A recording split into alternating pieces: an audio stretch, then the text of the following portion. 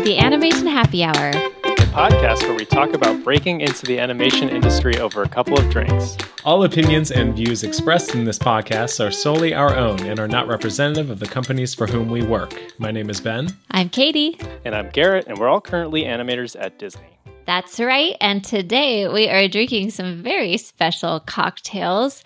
The first one comes to us from a listener at Ali Lupa. Like that clever name. It's like alley-oop if you don't know basketball. It didn't even occur. Or I hope that's what it's a reference to. And this person, I was about to say she, but I realized they might not be named Allie. Anyway, the drink is a Mai Tai Down.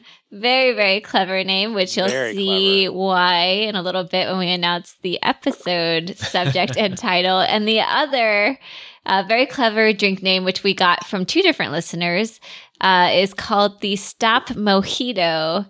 And that comes to us from at Kalos2 and at D Ceballos 95. Which might be a birth year, I'm guessing. Are they old enough to drink? I know, I have to do the math very quickly. But, yeah. That's right. So today we are so excited because we're taking a little break from the world of CG animation, and we are focusing on all things stop motion. Woo! We're focusing on a day in the life of a stop motion animator. And we'll be discussing kind of what an average day looks like for them, touch on the different types of jobs you can have within the stop motion industry, and then discuss some strategies for how best to prepare yourself for a career in the stop motion industry. And as we discuss these things, we'll be working in some specific questions from our listeners. So a big thank you to all of you who responded to our most recent call for questions on Instagram. Thank you so much. Yes, thank you. Thank you. Without any further ado, I would like to introduce our very, very special guest for today. A big Animation Happy Hour welcome to Dan McKenzie. Cheers. Welcome, Dan. Dan is an incredible 2-time Emmy Award-winning, 4-time Annie-nominated stop-motion animator who is currently working at Laika.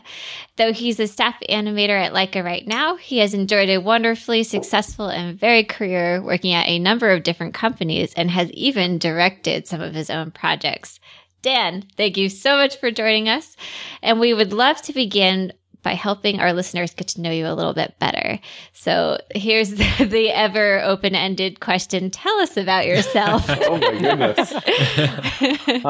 So yeah, you covered the top points for sure. I'm a stop motion animator. I've bounced around between LA and Portland, Oregon. I started animating when I was in high school as a hobby, and then went to SCAD, the Savannah College of Art and Design in Savannah, Georgia, for my undergrad. Is that how you guys met? You, Katie and Ben and you guys? No. That's actually a good question. Yeah, that is a great one.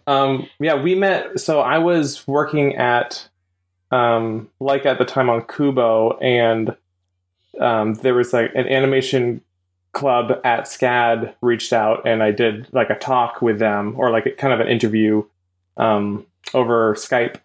And right after that meeting, Katie was the first person to email me and introduced herself and said she enjoyed the interview and had some questions for me and showed her work. And nice. It was a great intro. And so, we started chatting then. Yeah, That's Dan awesome. was amazing, and he was one of the rare animators who actually gets back to you when you email them out of the blue.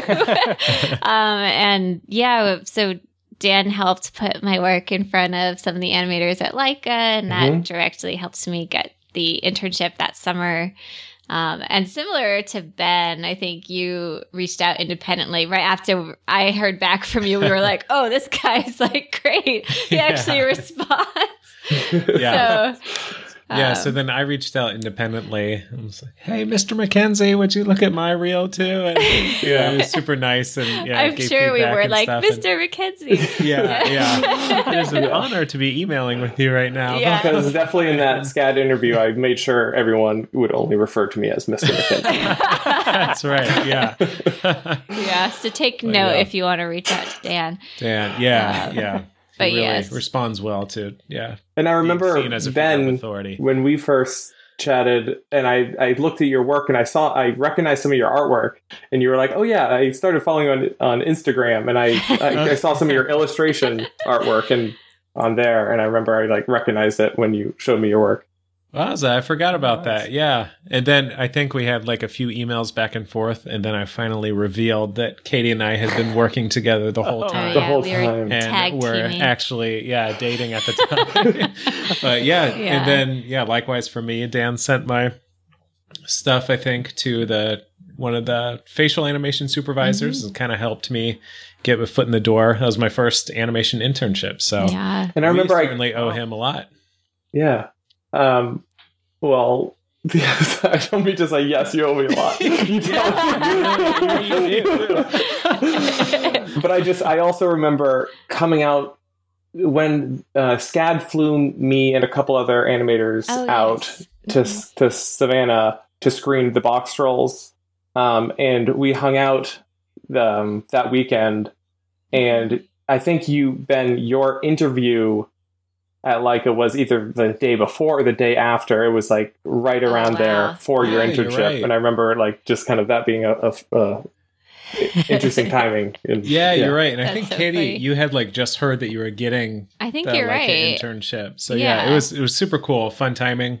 Yeah. And then we were like super We took Dan starstruck out getting for a to night on the chat with Dan. town. It was Yeah. fun. We It took was him super to cool. Found a haunted our- house. Yeah, so we went to a haunted house and we got late night McDonald's, and our friendship was born. That's right. Indeed. And We it stayed treated him to the alive finest for chicken the nuggets last in all of Savannah. 6 years? Yes. I think we've known each other 6 years. Oh, wow. So, yes, that was a very long intro. You all know a lot about us now. But I think we would also love to ask you, Dan, more specifically, like what sorts of projects have you worked on? Like, what are some of the big titles or brands that folks would recognize? Or little titles too. Yeah, or I'd love little to hear, titles. like, you know, Yeah. kind of Yeah. you don't have to run through everything if you don't want, but just kind of a grab bag Yeah, of some the of the stuff highlights, you I guess. Sure. Yeah, I started as an intern on Robot Chicken just before my So senior cool. year at school. And then after graduation, I did a test at Leica while they were getting ready to do, or they had started shooting Paranorman. And I did an animation test there. And then while I was waiting to hear their verdict, I animated in LA on another Adult Swim show called Frankenhole. Oh, And then- Yeah. Not Frank and Weenie, strangely at the same time. They were both shooting. Oh, really? Yeah.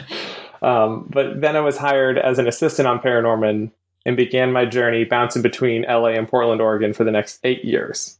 Wowza. Mm. And then, in that time, I worked on Anomalisa, The Box Trolls, Supermansion, Kubo, Tumbleleaf, and Cosmos. And Wow. That's quite the portfolio of work. That's awesome. Yeah. yeah, That is it's a super good cool. variety, too, which is something I've Yeah. enjoyed. Very It's not all true. one style. So did they fly you out there at Leica for a test and then like fly you back for? They How did did. that go? I don't know if that's Wow. something they do all the time, but Yeah. But yeah, they had a recruiter come, and they were just looking for CG interns at the time. But I met with the recruiter and showed her my work, and I had some clips of my senior film and my internship at Robot Chicken where I did do some shots. And so my reel had some production work, which was helpful. And Brad Schiff, who's the head of animation at Leica, saw it and sent me an email. And Oh, man. I remember, That's awesome. thinking it was spam at first. It was just like out of the blue, just an email just straight from the head of animation at Leica, and I didn't believe Wow. it at first. And Aw, Damn. that's how I felt about your email, Dan. Aw. Yeah, Katie actually deleted the email she had from Brad Schiff and just focused on the one from Mackenzie, right? Yeah. Oh, that's awesome. And I remember too, like, we always tell our listeners to stalk animators and like follow their work. and I feel like you were probably, I know that sounds creepy, but you were probably the first animator that I really like had researched and like looked up. And you were awesome because you were one of the rare people who kind of left the paper trail of your reels online, so I could kind of see how your work and skills developed with each project. And like you had like I don't know, like a different reel every year and had kept that on your profile. Mm-hmm. So it's helpful to me as a student seeing like that progression and realizing like, okay, like you can build your skill set and get better over time. And it's awesome. So thank you for that. Of course. Yeah, it is. Even for me, it's fun looking back and kind of seeing, you can see between the years of like where big growth happened. I have to ask, you worked on Tumbleleaf, right? Yeah, I was on Tumbleleaf from season 2 through the end. So season 4. So 2.5 seasons. Oh, dang. You might have had some overlap with Isabel, my girlfriend. She was a story artist on Tumbleleaf. Oh, really? Season 2. But she said she didn't have a much like interaction with the animators because I guess the story artists were like in this like one room that was like the only air conditioned room in the whole studio, and then like the animators had to like work with. Was it like really hot or something? Yeah. Apparently, once I joined, they got the AC like working overtime like a couple months after I started, so I got like a sense of it. But they had already done like a season and a half of just like in like, because it was in Sun Valley, which is even like north of Burbank. Gosh. Wow. Oh my gosh. And yeah, so I got a taste of the high heat, but luckily they fixed it by the time I was really settling in there. Wow. The animation is beautiful on that show. I mean, everything about that show is just like so cool. Yeah. I was really proud to work on that. Especially like for a preschool show, it's so much more beautiful in every way than it needs to be. But now as like a new parent, I definitely appreciate that of just like, that's true. So Dan, I would love to hear a little more about kind of how you first got into animation. Yeah. Just started as a hobby in high school. I got some clay and a webcam, and just after school, late nights, weekends, I would just like make little clay creatures crawling around in my parents' basement. And so cool. Yeah, it was just some online videos I watched, and it looked like something I could try at home because I already had like a little webcam and clay. And started. I joined a couple animation forums online to learn some of the basics, like animateclay.com and stopmotionanimation.com, which are still around. Oh, wow. Yeah. Nice. And found kind of like a cool community that was also kind of just like, at least even just from a fan perspective, like into just online, like Brick Films was one of them, which is like Lego movies and just claymation. And this guy Knox, he made like little blue simple clay characters that were just like comedic shorts. And basically, I started making shorts and to put on to like newgrounds.com and YouTube. Oh, no way. Yeah. And then I showed a couple in high school for like the talent shows, like when everyone was doing like live performance stuff. I like the nerdy guy wheeled out like the projector. And that's awesome. That's so endearing. That's so cool. Yeah. It was kind of like the after intermission part, so I had time to set up. And then film festivals after that. I was able to like get one of my shorts, Winter Attack, in a film festival in Chicago when I was like a senior in high school. That's awesome. And so my like mom, grandma, and friend, like we just like flew out to Chicago and went to the Chicago International Real Shorts Festival. Oh my gosh. Nice. And it was that, both the talent show and watching that same film in the Chicago Festival, kind of both of those together solidified my, like, I don't know, my view of this being a possible career for me. Mm-hmm. Yeah. Without totally knowing how it would happen, but just knowing that I wanted to pursue it, basically. Yeah. That's awesome. Yeah. The talent show was like, people who knew me, but they really enjoyed it. And then the Chicago one was like people who didn't even know the creator of this was in attendance. And so in hearing positive reactions during it, like, really, was exciting. And you thought, gosh, if I'm already getting into film festivals, by the time I'm in my early 30s, I'll probably have 4 Annie nominations. Anyways, right? Like that was always part of my 10-year plan. That's right. Dan, I have to ask, have you watched Parks and Rec Yes. at all? Have you been compared to Ben Wyatt at all in that one scene, like where he goes like the stop motion thing? Yeah, I haven't been necessarily compared to him, but a lot of people send it to me. They're like, "Oh, you'd appreciate this," and it's pretty accurate. Moment. It's very good. So just funny. like he spends, I forget if it's weeks like working on that. Yeah, he's like, I thought I animated so much more. Could a depressed person make this? Yes, that's great. Amazing. You mentioned you went to SCAD, so I gather like you decided to go to art school, and was your family supportive of that decision? And that's a good question.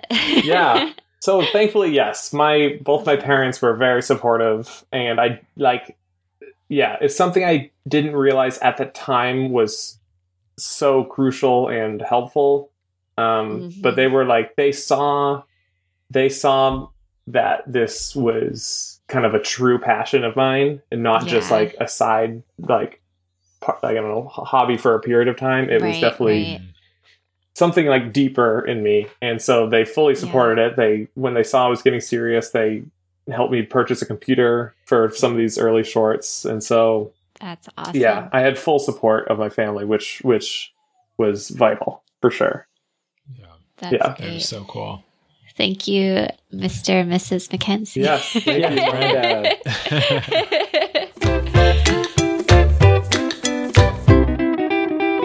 All right, so let's start with the absolute basics here. Dan, what is a stop motion animator? Can you explain like we're 5 years old? Yeah, a stop motion animator is basically someone who poses a very expensive action figure and then takes a photo of it and then poses it again, moving parts of it in whatever direction they want them to travel, and then take another photo. And then you flip between all the photos, and it creates the illusion of movement.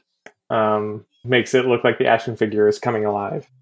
And it's 12 individual pictures per 1 second of footage for TV shows, and 24 individual pictures for features.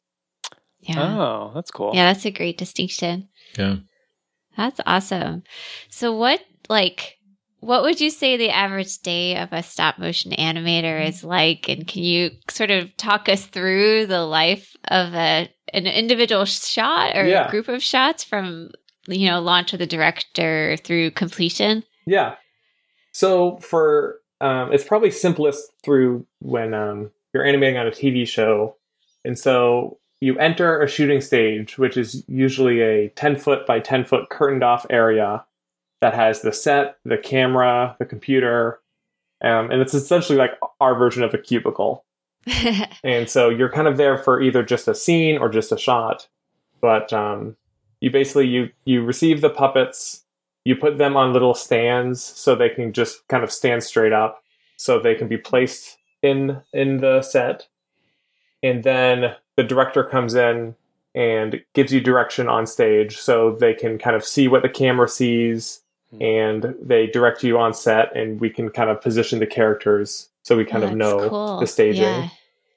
That is super cool. Yeah. And then once they give direction, then we're kind of left alone for a bit to tie the puppets down, get them into essentially kind of the first frame that would be for the shot.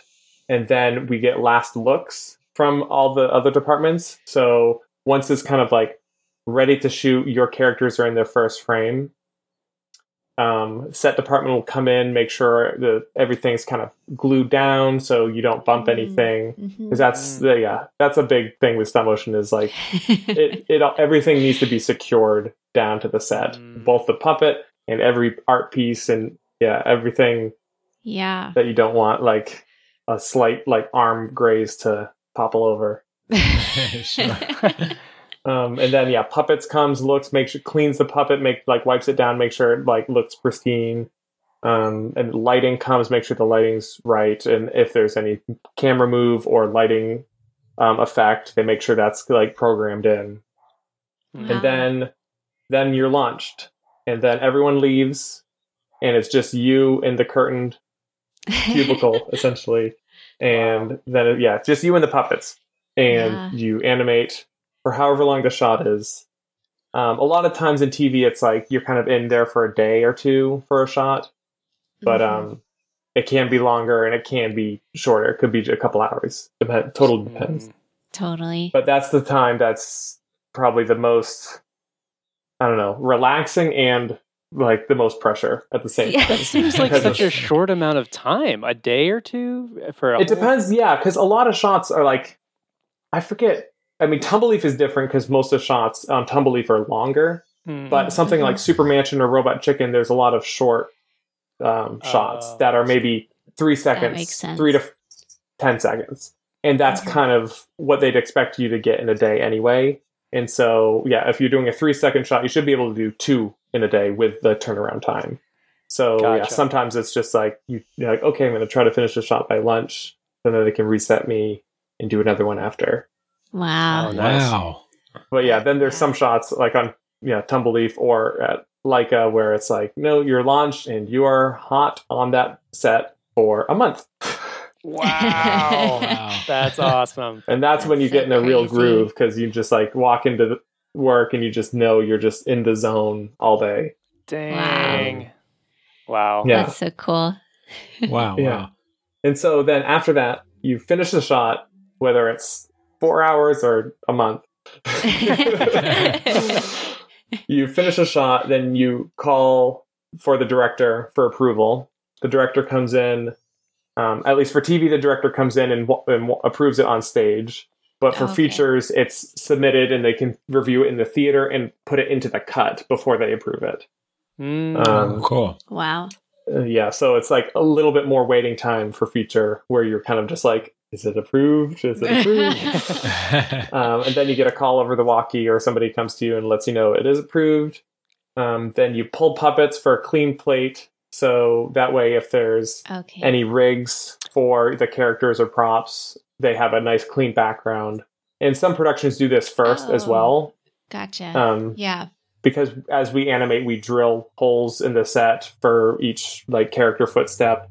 And so they kind of want a clean photo of the background in the accurate lighting so they can paint out any rigs. Gotcha. Yeah. Wow. That's very smart. That's so cool. Yeah. So could you tell me, how does that work with, do you ever in 2D, like if you're under such a tight constraint of like, okay, you have a half a day to do this shot, do you do like, if it's on 2s or whatever, do you do a blocking pass and stuff traditionally? Or is it more like just go for it? Hopefully, you know what to do. By default, there's no block, at least on TV. Like, gotcha. There's plenty of times it is a special circumstance. It's a little more complicated, or you got to like time it out, and there is time for that. But but I would say most shots are just you get direction, you talk it through, and you go. Oh my gosh! So that's where you definitely need to gain the director's trust there, because if they kind of know you understand the way they're describing things, you can, you can turn in a shot that is kind of close to what they had in mind. But it does make it sometimes more stressful. And even just from the other perspective, like I've directed my own shorts and projects for like Disney, the Star Wars toy series.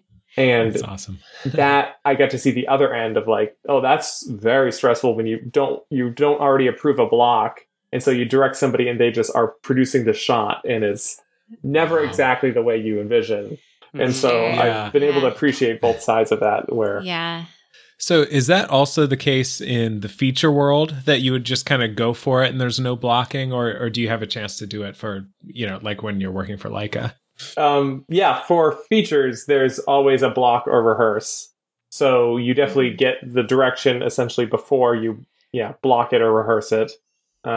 Usually I'd say, the most complicated shots, they'll have you block it, which is kind of on 4s or just the main poses.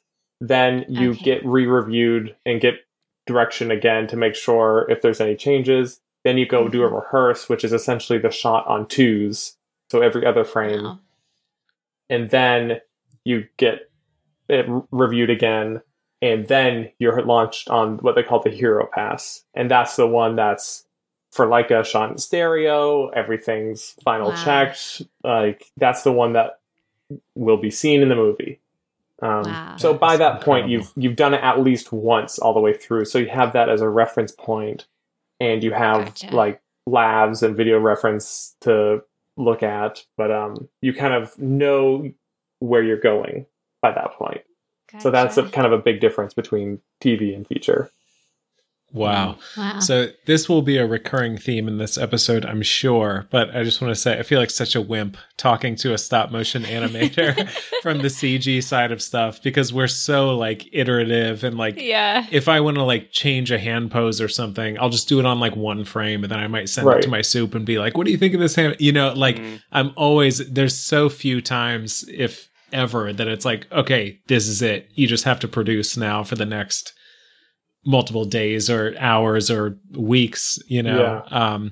And for those who didn't, maybe this flew by you, but Dana said he does a blocking pass, a pass on 2s, and a pass on 1s. Those are totally separate passes. So if he has like a 400 frame shot, that means he's doing it 3 separate times all the way through. There's no like, oh, you use what you did on 2s to now do it on 1s. So you're completely starting from frame 1 again. Impressive. Yeah. Dang, man. That's incredible. I have to ask, because I know like CG animators wonder this all the time about stop motion. Do things just ever go wrong? Like does the puppet break, or do you get a note really late, or like what do you do and how do you navigate those situations? Yeah, it's definitely very common, both feature and TV, where something breaks, something goes wrong during a shot, and there's different levels of severity with that. But there's been some shots I've done where a puppet broke in the middle of a shot. Like with TV, a lot of times they're wire armatures, and so the wire like always will break someday. Like it's not built to last forever, so you could be in the middle of a shot. And sometimes you can get through the shot with just like maybe add a little bit of wire behind the arm that broke just to finish the shot. Or sometimes it's you pause, you take it, you tell puppets it's a hot puppet, which means don't move anything that you don't have to. And they can repair just that portion if there's just the elbow or something. And then you bring it back in and the shot stays hot, and you like repose the puppet and move to the next frame. And so it's just kind of like a moment that like you pause everything, and it feels like Operation the game, where it's like everything is like you don't want to touch anything. I was just going to say, I'm sure it feels like you're in like open heart surgery, and you're like, oh, we got to stop and like go do this. A lot lower stakes. Like,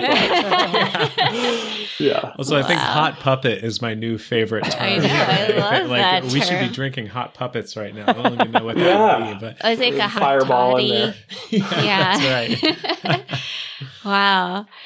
So like on a similar vein, like just talking about production, do you guys go through crunch periods, and like do you have to do overtime, or does it like does production ebb and flow, or is it fairly consistent? There's a wide range. So starting on a production, if you're one of the earlier animators there's a lot of testing initially. Oh, cool. Yeah. Which is a fun period to be in, where you're more exploring and figuring out kind of how the puppets move, and maybe give notes before they finish the final puppets. Oh, awesome. Yeah. And then even when you start shooting early in the schedule, there is a quota for a production that you're trying to hit no matter what. But it's generally in the beginning of production, you're not behind yet. And it's more as you go through production, you become more and more behind schedule. And so usually the last few months of a production, whether it's a TV or feature, it becomes very intense. And the deadline is still the deadline generally. And there's the hours get later, and sometimes depends on the studio, depends on the job, but sometimes there's overtime, sometimes you have a day rate, and it takes as long as it takes. So it can depend from like commercials to TV to features, but definitely the Makes last sense. few months is crunch time, and it's very intense and stressful. But yeah, it is definitely. But on the whole of the production, there's like kind of like it starts calmer and then picks up and then gets really intense at the end. So Yeah. yeah, That seems fairly universal. Right. Yeah, I think that's just like any production in media, basically. Yeah. Live action yeah, too. Totally makes For sense. sure. I'm really interested. Quick follow-up question. You talked about possibly giving notes on the puppet before they're finalized. Could you talk any more about like kind of common notes that you feel are given, or are they so unique to every production that it's hard to say? Yeah, so a lot of time, like a lot of TV productions, there's not much. Like the animation director will be the one who kind of gives most of the notes more before the animator really gets started. But on features, a lot of times as they're building a puppet, they give the armature itself to an animator to test before they put on kind of the body of it. And then they can test it like before. A ball and socket. Sorry, I interrupted. Yeah, no, totally. So it's something they could like adjust. So it's a ball and socket armature that they probably designed specifically for that puppet. So it's not generic at all. It is very much like specific for the puppet, and they want to make sure it can do what the animators want. And so you can kind of send back notes, and they will tweak it, but then get the body on it. And sometimes before the costume, you can test it again. If there's any notes, like you just need to adjust like the density of like the silicone, or you just need to like make sure it can bend. You know, this character has to do this sort of pose, so you want to make sure it can do that beforehand.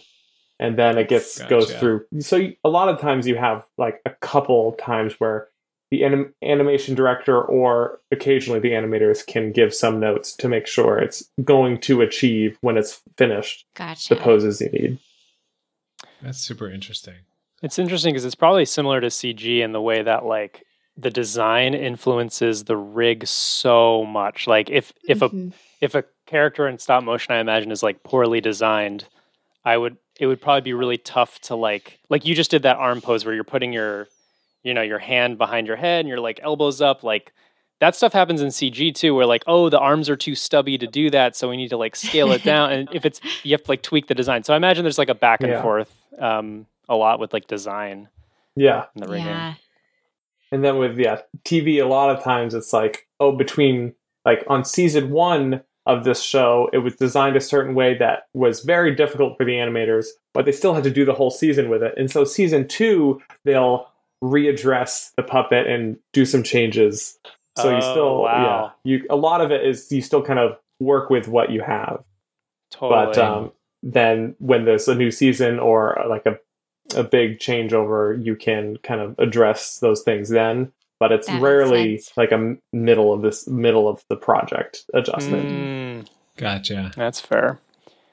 So this next question is a little tough, and I know we talked a little bit about it in terms of like, what your deadlines might be for a shot, and you had mentioned it could be like 3 hours or like a month, depending on the shot. But I guess for like student stop motion animators out there, like, is there a kind of baseline gauge of like what they should be hitting? Like, in other words, like you might be expected to do like 2 seconds of animation in a week or, something like that. I don't know if that even applies, but curious. Totally. Yeah. And there's a big range in the stop motion world, but the kind of rough average is for TV animation where you're doing 12 pictures per second. It's 8 seconds a day that they expect you to do. And that's generally if you're launched early in the morning and you have the day to do it. Okay. Gotcha. And so to break that down, that's essentially a second an hour if you have like the full day. And then for feature, it's more like 1 to 2 seconds a day when you're hot on your like hero pass. But at that on a production like that, there's the block time and rehearse time, and that doesn't necessarily count to footage for the movie. But in terms of when you're launched on the hero and you're animating all day, 1 to 2 seconds for a feature, which is on ones, or 8 seconds for TV, which is on twos. That's And super it can useful. totally depend on the project. Some projects are Yeah. trying to get 11 seconds a day, and some projects like Robot Chicken's like 10 or 11 seconds a day is their goal. You can't always hit it, but something Sure. like Cosmos, which was like a TV special, it was we were going for 5 seconds a day. Wow. So Gotcha. that was kind of like Pretty a nice interesting. balance. Yeah. That's super cool. Yeah. That is so interesting. Yeah, every project kind of has its own quota that they're going for. And I imagine that varies like with any animated medium where if you have a shot with 10 characters, that's going to take you Yes. longer than a shot which is one character chest up or something like that. Yeah. Yes, for sure. Yeah, Mhm. like there's times where when you're kind of launched on a shot or after during direction or right after direction, you can talk to production and kind of give a sense Okay. of like, oh, this one for this reason and this reason will likely take longer, and you can kind of, depending on the project, you could have like a frames per day average you're Okay. estimating for this shot, and then they can Makes just do the sense. math and be like, okay, we're budgeting 2.5 days for this shot. Mhm. So if you can get it Thursday by lunch, we're good. And so you kind Wow. of know that going into it, and you can almost budget on your X sheet, kind of like, okay, I'm by Wednesday end of day, I want to be on frame 125. Okay. Like you kind of like can mark that in the X sheet. Gotcha. Well, that's very good. Another example of how I said that's very good. I meant very cool. That sounds like very British of you to say. Very good. Very good. Very good job.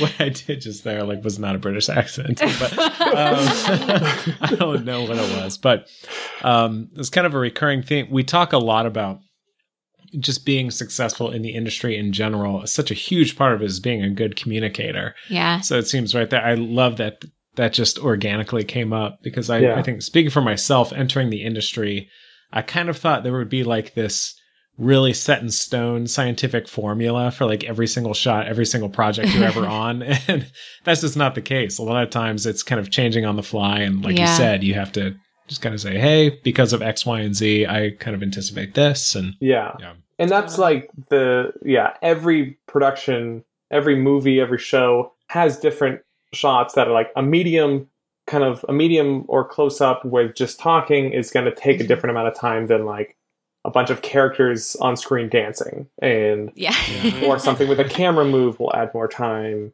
Something with more practical effects will add more time. So it's something that just not every shot is created equal, and so they have these budgeted quotas that are kind of for the average shot. So some, if it is just like on Robot Chicken, a quick shot or like a shot of just a character delivering a line, and it's just for comedic purposes, they'll kind of ask you to do a little bit more than quota because it's more just hitting certain comedic beats rather than producing like super smooth and subtle performance. So it's just can be a wide range, and it's like, shot specific. Wow. Awesome. That is super interesting. So our next question comes from @ZaraJumps. It's a great one. Thank you, Zara. She was wondering, is stop motion animation always straight ahead? Like, can you describe the workflow for it? Yeah. Essentially, yes. It is. The final pass is always the first frame is frame 1. Then you do everything in that frame and then touch frame 2 and frame 3 and then all the way through. The somewhat different thing that can happen is sometimes there's multiple passes. If there's background characters that maybe you can't reach, or gotcha. So something to make it sometimes just like in the moment you focus on the main purpose of the shot, and then you can do extra elements after. So that's occasionally happens, but usually, at least on TV, it's everything is generally shot together all at once. But you have the block beforehand for features or for complicated TV shots that you can kind of make sure you kind of know the timings of generally all the performance points. And also you have the dialogue is usually a very good. The dialogue is usually a very good, like timed out aspect of the shot. So like, oh yeah, frame 100, on like frame 100, this line starts, then the shot ends at frame 125. And yeah, so the dialogue is always a good guide, but even on a show like Tumbleleaf, those shots, if there's not specific dialogue, they can grow to be a lot longer as long as you're achieving what the action that you want is. Oh, that's interesting. But it's like there's pre-planning, but sometimes that pre-planning isn't a full-on block. It's more just like you timing it out in the X sheet, or you're filming a video reference. Gotcha. But it's when you do the hero pass, it is from frame 1 to the last frame. Gosh, that's cool. Oh, sorry. Sorry. We all have all of us. One at a time. You guys go.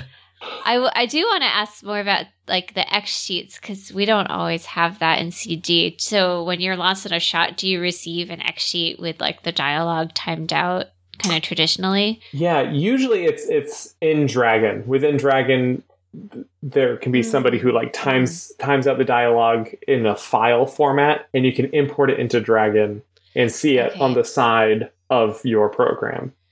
And then you can add your own notes and draw on it within the program. And that's like my most used method. But some people do still prefer the physical paper.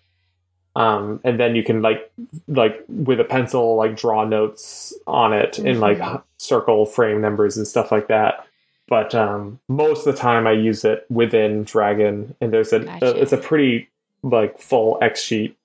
And you can add notes. Dragon is Dragon Frame. Is that the software? Yes. Nice. I do. I think I bring it up later, but sorry. That's actually my next question. That's like the next question. That's great. Yeah. Perfect segue. Garrett, also remember the other question. Yeah, I was going to say, do you guys have your follow-ups before I go into the next? Garrett, I was just interested because you mentioned video reference, and so is that like an integral part of your workflow or thumbnails, or I guess I'm curious about that. Yeah, especially at Leica, video reference is essential. Because so much of Leica style is naturalism, and they want it to look like true muscle is moving the body parts. It's not a marionette. It's a true kind of muscular system moving everything, and the dialogue you kind of can. The performance is somewhat also something they can approve beforehand as well, so they can kind of approve how you deliver a certain line physically that the voice actor did, and so they kind of another way they can know what to expect. So do you ever show your video reference to a director or soup? Often, at Leica they require it now. Wow. Which is something that's like developed over time. It was a helpful thing in the beginning, then a like very helpful thing and then it became something that is something that can be approved beforehand, so you can do a couple takes of it and they can approve which take they prefer the most. So you give them kind of different options of the way to physically deliver the line, because you're kind of with the dialogue already done, you're just doing kind of the physical performance. And at Leica, the facial animation, which is a big difference there, the facial animation is done by a different animator.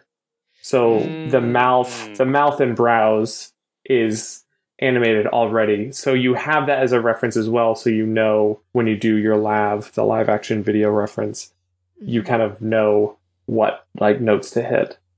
Wow. That's an interesting distinction, actually. Yeah, this facial animation is done by a different animator. Do you guys like collaborate on that, or how does that work? Yeah, so generally you have like a scene launch in the facial animator, and you kind of hear the same direction for the scene, and you can kind of do a lav with or for the facial animator, so they kind of have an idea what you're thinking already. But a lot of times, like there are plenty of times that it's like, the stop motion animator doesn't even see the facial animation until you're directed for the shot, and this is it. And so you can control slightly like kind of when you swap faces here and there, but it is generally planned out, and yeah, you still move the eyes and eyelids, but the mouth, nose, and brows is kind of already printed out and polished and sanded and like a physical thing you're swapping. So it is very strange because yes, we have it like a certain shot in our demo reel, but it's not 100% of that character. It is the body performance, the eye performance, and you are still choosing when to put the face on, but the actual like movement of the eyebrows and mouth to the dialogue is done by a different animator in a totally different method done in CG first. Which Ben did as his internship. Exactly. That's right. Hey. Yeah. I had many. If you watch, it was Kubo, actually. It was Kubo. Oh, yes. Yeah. Yes, sorry. So I was going to say, no, it's okay. But if there's a shot where Kubo's like 3 miles away and he has like a little bit of a smile on his face and is not talking, there's a very good chance that I animated that shot. Oh, actually, I think I can remember a very specific example of a poster where Kubo's looking in the giant eye underwater and Kubo's like teeny tiny. Yeah. Ben did that face. Hey, and there's like Good a job, 90% Ben. chance that another animator animated a shot around there, and I just took a face that they used. Yeah. You don't have to say that. That can be part of the job, though. It's like that's an effective way to get a good face. That's right. I very efficiently identified who that good animator was and used their work. So I'm proud of myself. That actually does remind me on when I was an assistant on Paranorman. I was fresh out of school, and they needed somebody to pose the first teaser poster, and it was basically just Norman, the puppet of Norman, facing a green screen. So they had the background separately, and it was just the back of his head, just looking. Oh, yeah. And so I just found it so funny. I was like, why are they trusting me with this? And then I get there and it's literally just him facing forward. You're just a photo of the back of his head. But I like took it so seriously. I was like, okay, yes. So he's looking right here. He's looking, just a little above the horizon. Okay. And then, the first teaser poster, I was at the time so proud of it. I was like, I posed that poster, but it was really just like, just a photo of the back of the puppet. Like, that's so funny. My first shot was the back of Elsa's head, like an over-the-shoulder shot. That's great, though. That's yeah. awesome. Yeah, those back of the head shots, they're important stepping stones. Yeah, it's a good starter. Yeah. I had a really quick kind of silly question when we were talking about the animating straight ahead and how the final pass is always like, straight ahead, basically on ones. And I was wondering if over the course of animating a shot, let's say it's 10 seconds, it's like 240 frames. Do you find there are different sections in the shot where you're more or less nervous? Like within the first 10 frames, you're like, I haven't really committed to this yet. It's not a big deal. Or like in the last 20, you're like, oh my God, I might ruin the whole thing now. Or how for me, the first frame is the most stressful because that's the first time it's like, you're like posing. You can always improve a frame. It feels like. But there's a point where like you have it and you just have to start. And capturing that first frame is like the starter's pistol and you're going. Okay. And that the stress that comes right before that and with that capture is intense. And so it's that first frame. And then frames like 2 through 20 are generally like, okay, you're going, it's happening. But for me, I'm consciously aware that first frame is the one that's like I said, the starter's pistol. That is the most stressful. And then it all depends on the shot. If it's like a comedic moment, you want to hit that right, or an important piece of dialogue you want to kind of nail. But for the most part, it's you get in a groove somewhere in the middle of the shot, but it's the beginning that I always get most stressed at. Wow, that's really interesting. It's cool to hear. Yeah. Like, not that you're stressed. I don't want you to ever be stressed. But it's very interesting. From I love that you're perspective. stressed. But it's also interesting because like you like the next day, if you got a hot set So it means you're in the middle of the shot overnight. Hot puppet. Hot set, hot puppet. You're coming in. Hot pocket. Hot pockets. Yeah, for lunch. So stupid. But you come in the next day and you can kind of like, it's less stressful the next day because yes, it is the first shot of that day, but you know exactly where you've been, but you can kind of reevaluate. And sometimes I look at with a kind of somewhat fresh eyes everything up to that point. And sometimes I can improve the most recent frame before I move on to the next one. It's like, I can tweak this and this because you have fresh eyes, which can be helpful. And yes, then it's like, you're not cutting back to an earlier frame. You're just like improving that one frame before you move on. Gotcha. Yeah. You mentioned Dragon Frame earlier, and I wanted to touch on that, and also just sort of what sorts of softwares are you using on a day-to-day basis, and can you kind of talk about like just the nitty-gritty craft of animating and like using rigging tools or like specific rigging setups for special shots, stuff like that. And I'm getting ahead of myself a little bit, but I remember like when I was a stop motion animator, I would flick frames like crazy, like between, the last few frames and just making sure everything was flowing. And can you talk about, just your very nitty gritty process? Mm-hmm. So yeah, for animation program, Dragon Frame is the industry standard. And I'm happy with and lucky the time I kind of got into the industry, because while I was a student, Dragon Frame was out. And I was starting to learn on that, but in my class, we were using Stop Motion Pro, which is what Aardman used at the time. But I having been with Dragon since early on and using it, seeing that program evolve with the industry, because the Cleary brothers who developed that are awesome and meet with the different studios. Wow. And improve it based on what the productions need. And so, Dragon Frame is, the industry standard, and it's, not too expensive. $200 for a student, $300, I think, otherwise. Oh, wow. But that's the number one across the board program for a stop motion animator. Mm-hmm. And essentially it acts as the bridge between the camera and the computer, capturing and storing the frames and allowing us to play back our shots. Yeah.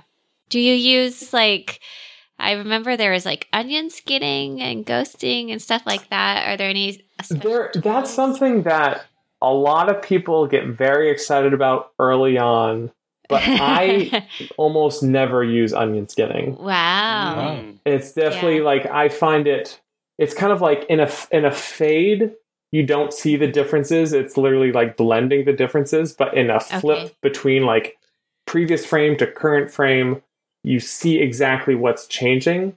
And I find that personally more helpful than a kind of blend where you think it stops here and then it's starting here. That's really interesting. But it is something Dragon Frame has, and some people do like it. But I do remember that seemed like a very important thing. But once I actually started animating, I didn't use it. Gotcha. Yeah. Yeah. For more kind of some of the tools we use, IMAX for the computers is the norm. Canon DSLRs, oftentimes with Nikon lenses, so they separate. They don't communicate with each other, so there's no auto setting on the cameras. We have a tray or an animator cart of different tools, such as drills, vacuums, tweezers, wax, tie downs, mouth replacements, etc. And those are kind of our day-to-day toolbox, essentially. Okay. Rigging is usually provided for any time a character jumps or would not have a frame, or would have a frame where it's not in direct contact with the ground. And so that's something, usually there's a kit you can kind of put together a rig for yourself, or there's a rigging team that you communicate kind of what you're going for, or even the director beforehand lets them know, and they can set up kind of a rig for you even before you get launched on a shot.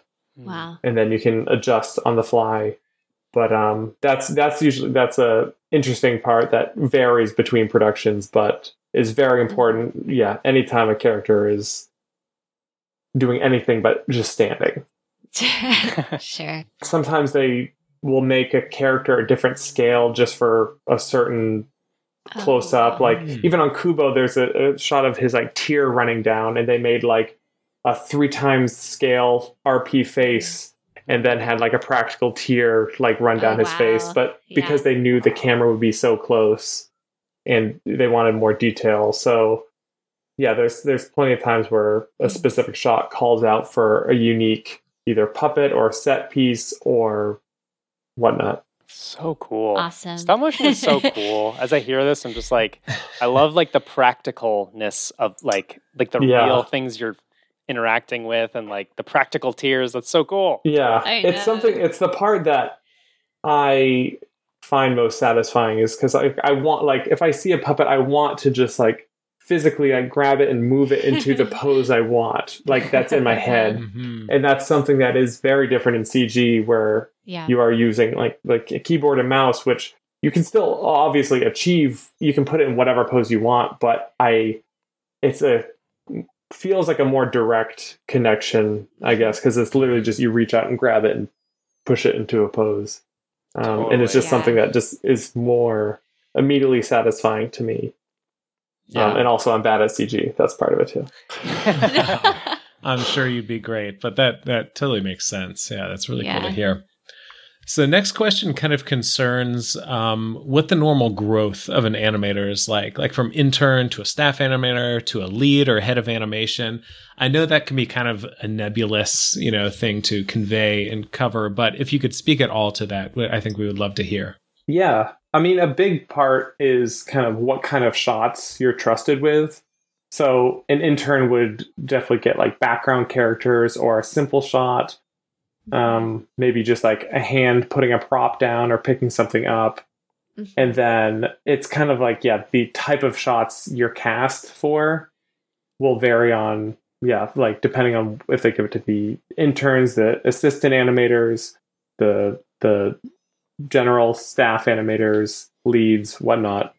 And so there's kind of a difficulty level that is associated with each kind of job title even. Sure.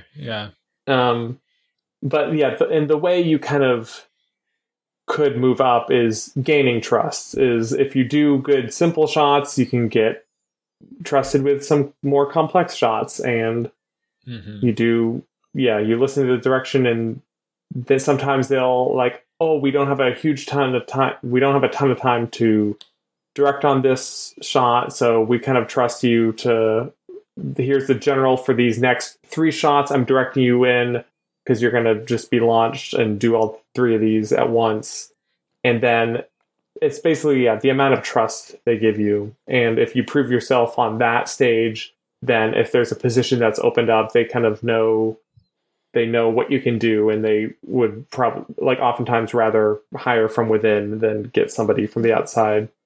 Especially if it's within like the same project, like the next season of Robot Chicken or whatnot. Okay. Yeah. It totally makes sense. Yeah. And then another thing is for like animation director, that can change between projects and studios. So that's, like someone who's just a co-animator with you on a project at Stupid Buddies will turn out to be the animation director at VixPix, and you go there, and so you're working under that person.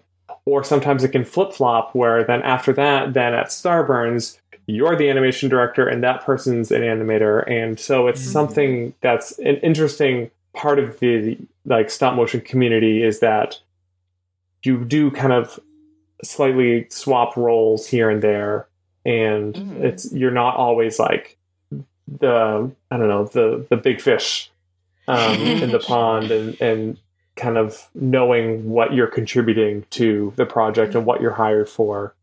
Because it's not something like, oh, now I'm directing this spot and now I'm a director forever. And it's like, no, you're a director for this project.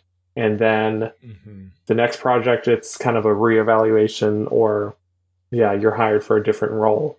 I feel like that's cool because it probably keeps you on your toes in terms of your skill level. Like you're not always going to, I don't know, I'm assuming animation directors in stop motion probably animate as well, but it's probably more maybe actually that is interesting. Do they animate or is it more supervising? I'm curious. It's both.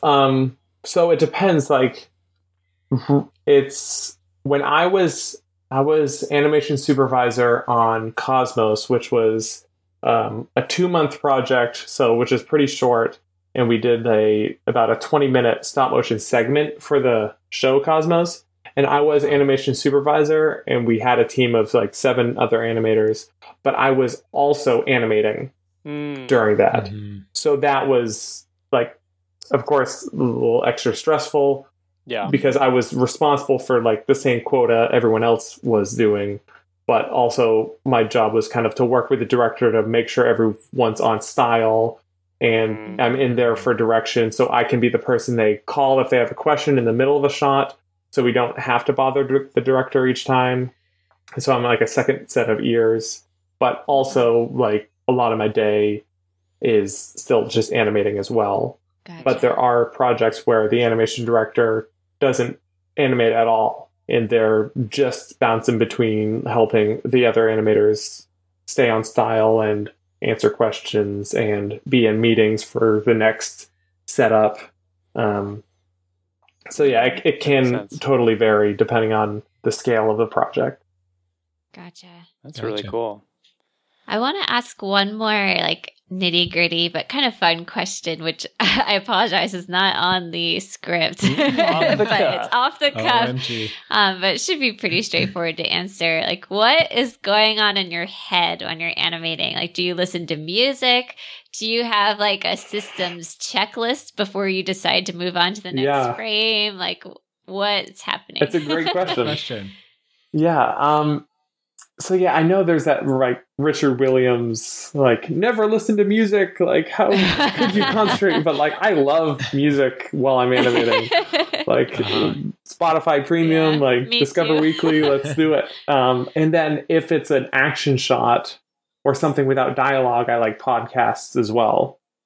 But when there is dialogue, I oftentimes can't do the podcast situation, and it's usually just music. Sure. But yeah, so you kind of can get into the zone, and I like, having it is a nice time to, if you're in the zone, having an extra bit of, music or a podcast or something in the background is nice. But sometimes I am just like clicking play and it plays the last 24 frames and that little bit of dialogue over and over and over. And sometimes that's what I need to really like stay in it.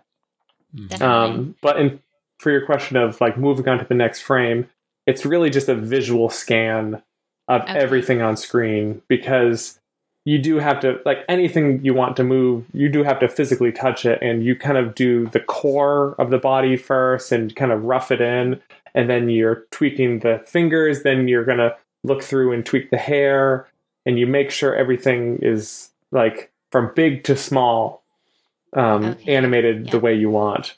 And so then you do kind of just like, it's kind of you play back, like looking at different points of the screen.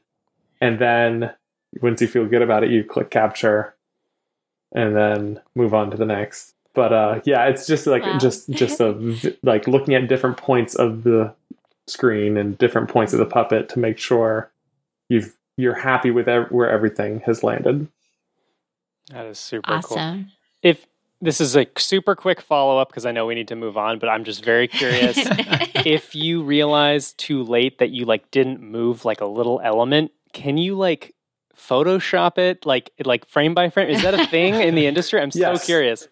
So if there's something as you need to go back and tweak something, you can do another pass where you're like, okay, I'm going to reshoot frame 400 to 450 because I stopped spinning this thing that's spinning in the background. I don't know, like something like that. And it's like, okay, you'd call it like a new element, and you could do just that section that you tweak. Oh, But generally, like the goal is still it's baked within, but there are instances where it's like, oh, I forgot this. Or if there's like a character with a scarf moving and like you didn't move it for a couple frames, you can tweak just that element. But usually you are hopefully noticed something you missed within a couple frames, and then you can make the call of like, oh, okay, I'm just going to cut back 3 frames and we'll be good here on out. So yeah, the goal is you notice it sooner rather than later, but there are fixes. They're like, if something's going to be distracting, they're not just going to be like, well, that's in the movie now. Yeah. Like they will still like in some way address it and find a way to fix it. But an option is reshooting the shot, and they can budget that into the calendar or into the like big boards and figure out if it's worth it or not. But yeah. So Dan, we wanted to ask you, what other jobs exist in the stop motion industry besides a stop motion animator?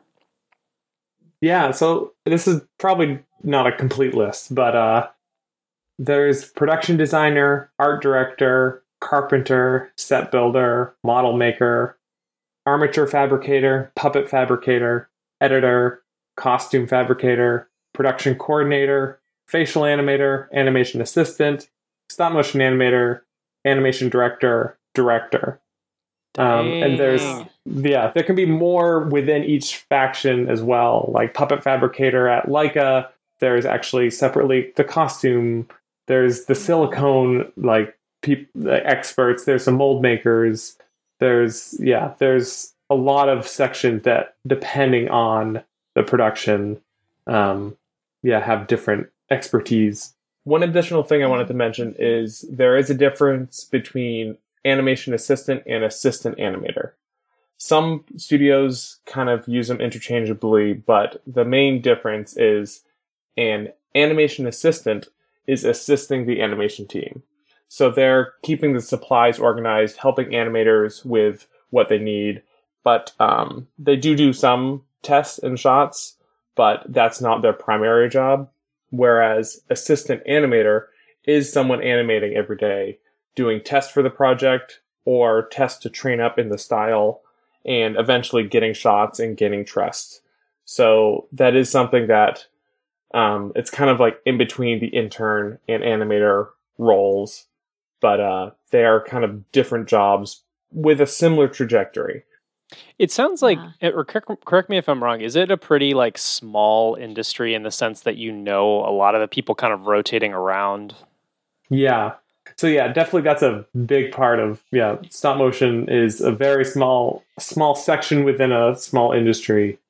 And so many projects start with the kind of animation director or director kind of talking with somebody that's higher up in the project and being like, who do you know that you'd want on this? And there's a lot of times where before they put out a call for resumes, they'll just off the cuff ask the animation director who they want on the project. And it's not necessarily even an application process. It's just, hey, reach out to these people.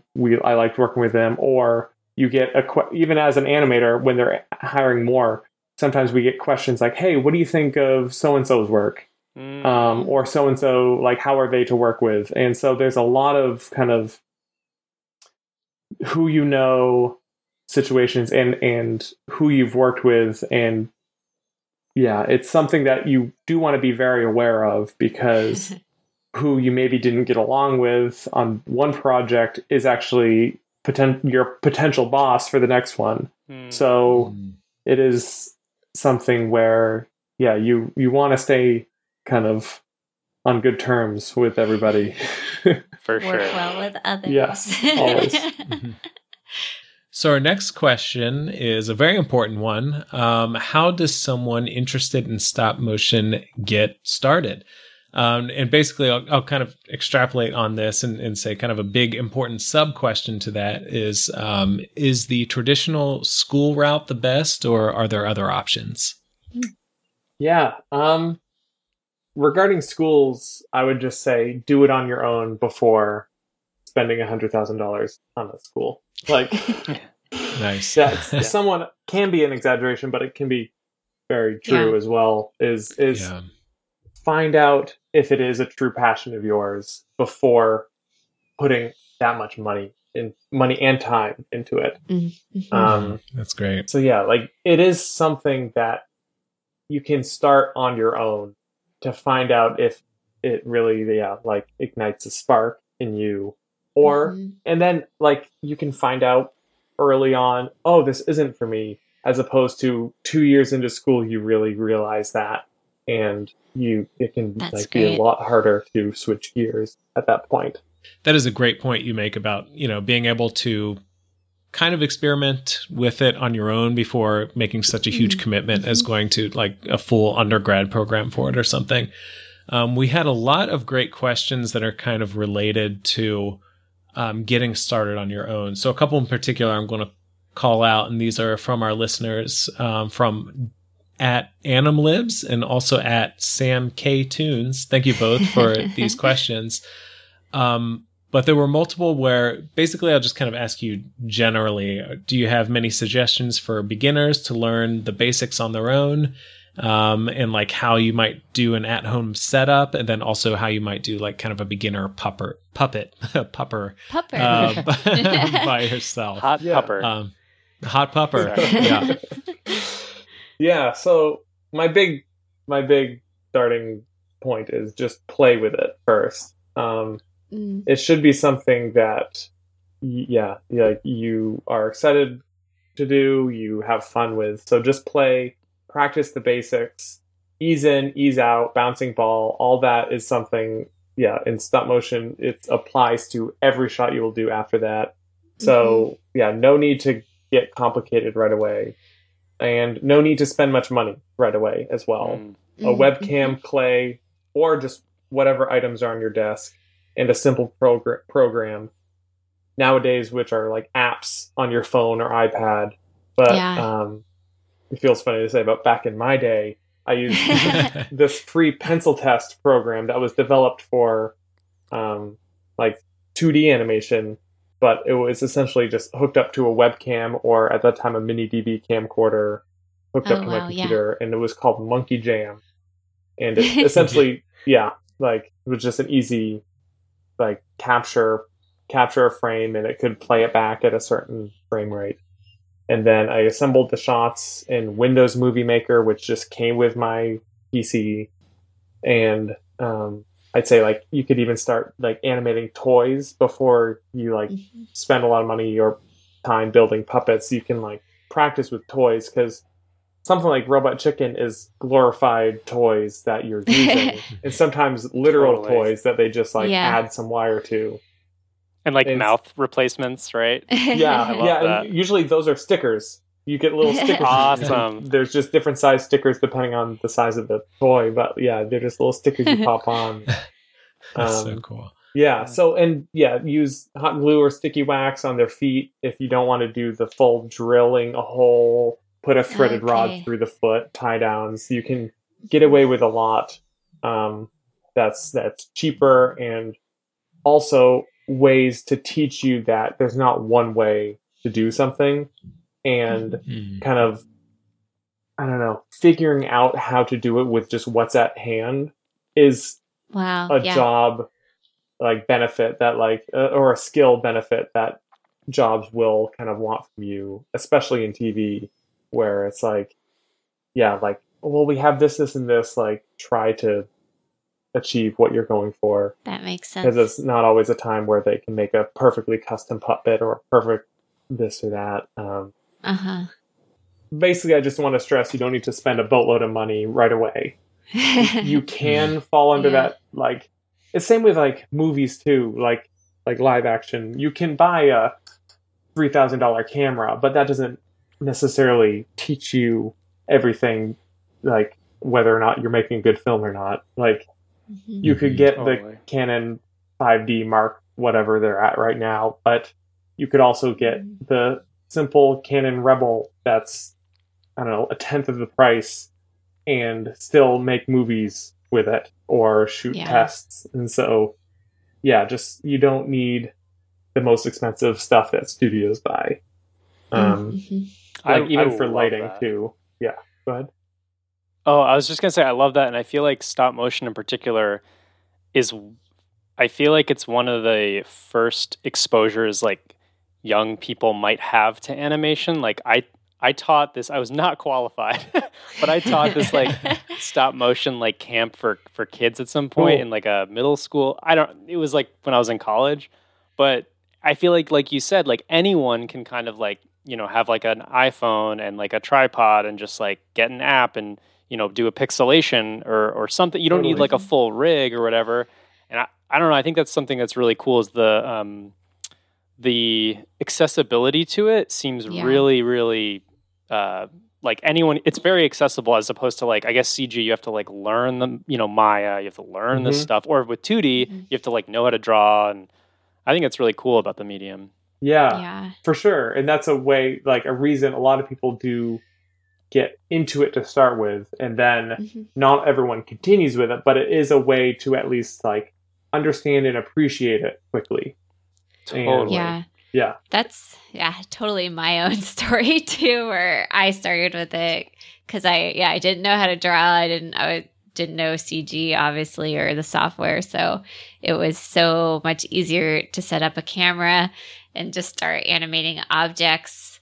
Like I think my first animation I did I used a paper cutout puppet that I made. It was like a little hinge paper cutout. And then I also animated like my desk lamp because it had like nice hinges that could kind of hold themselves, like the Pixar lamp kind of thing. And anything that could kind of hold its shape, I would animate. So And that's perfect. And even for lighting, that's good too. Like that lamp for the next shot you do, you can just like have it pose exactly where you want it to light whatever you're working on. Very true. Yeah, you don't have to get fancy lights or anything. And I remember doing cheats too. Like you could buy very expensive curtains, or you could, what I did was like buy contract trash bags, like contractor, like construction trash bags, and tape them over the window. Totally. To block out all the extra light and that kind of thing. So there definitely are ways to save money. Yeah, like my senior film at school, I used my bed frame as like the main table and just put like the set on top of it. And yeah, there's definitely ways, especially early on, that you don't need to become your own studio, like proper studio to do this. And the other thing I would say is just the internet is your friend. There's a lot of people online that have this even just as a hobby and a passion that want to share this information, and you can learn a lot online with different sites and forums. And I know Stupid Buddy Studios, who does Robot Chicken and other shows, they sometimes have classes or tutorials. AnimatePlay.com and StopMotionAnimation.com I remember helping me early on. There's a lot of just people online that are passionate about this and want to share it, and it's a very kind of like open community. This segues well into the next question, actually, which is sort of about, okay, you've done your work at home, and now maybe you have a reel and you want to start applying around, and maybe you don't have a network yet and you don't know anybody. Do you have tips for kind of navigating the industry as a newcomer and trying to break in? Yeah. I mean, honestly, kind of the way you did it is a great way. And that's kind of what I did as well, is just a cold email. In your case, it wasn't a cold email, but like just like emailing people that you like their work or respect their work. And it's basically so much of this industry is knowing somebody who knows somebody who works at that company and can help kind of get your work in, or get an email for you to send your reel to. But yeah, it's basically doing your own research. A lot of company websites have a contact email. You can don't feel like you have to see a job posting to send your work. You can send a studio your work, and like it'll get filed away somewhere, and then they can look like, oh, we need a stop motion animator or we need a puppet fabricator. Somebody emailed last month with that, and let's take a look at their work. That's a great tip. So yeah, it's basically don't wait for somebody to ask for it. You can share your work kind of directly and reach out to people. Not everyone will respond, but it is something that is an important way to make connections in the industry, and it is a way to get your foot in the door. Mm-hmm. In a similar vein, we had a question that was kind of asking, what do recruiters most like to see in a stop motion reel, or like what sort of shots might stand out? Shout out to @ElifAntastic. So thank you for that question. Great question. Great name too. Great name. Great. Yeah. I would say the number one is good physics and weight of just general, like true, like physics in the world, and weight and balance and control of a character. Control of the puppet is a big one, to make it look like you're not just pushing it through positions, like it is, everything's moving with intention. So those are probably the biggest, to where it's like you have a firm grasp of like your hands on a puppet, you can make it do what you're intending. And then there's, of course, character performance and acting. But I would say, like physics and weight is something that can throw off a reel right away. Or control of a puppet, where it's like if it's bouncing around and they're not really following the arcs or keeping the tracking of like easing in and easing out, it can basically really like be a red flag right away. Makes sense. That's a great answer. I think what really speaks to me about that too is that I think, especially as a student, you might feel this pressure to be like, oh, I have to do this thing that's like super unique and original and like really like cerebral and like, that the recruiter has never seen before. And like, that's awesome to be thinking that way. But it sounds like, ultimately the basics, believability is like the most important thing, because a lot of times just watch an animated movie, 90% of it are characters walking around and talking to each other, and doing simple things really, really well. So that's super interesting to hear. I'll ask this question because I know it's something I used to wonder when I was trying to break in. Do studios care about seeing things like rigs in shots, or like facial animation, and like, do those things matter at all? Or how beautiful the puppet is? No. Yeah, I'd say it depends. Like, they will care about the specific job they're looking to hire you for. They can ignore other things. I would say, like, if the audio's cranked up too loud or there's crazy music, they might just mute it. But like you don't worry about the rig in there. If you're just looking to be a character animator, it's fine that the rig is in there because they can. That's how they approve shots in a production anyway. They don't wait till it's perfectly polished to say if it's good animation or not. So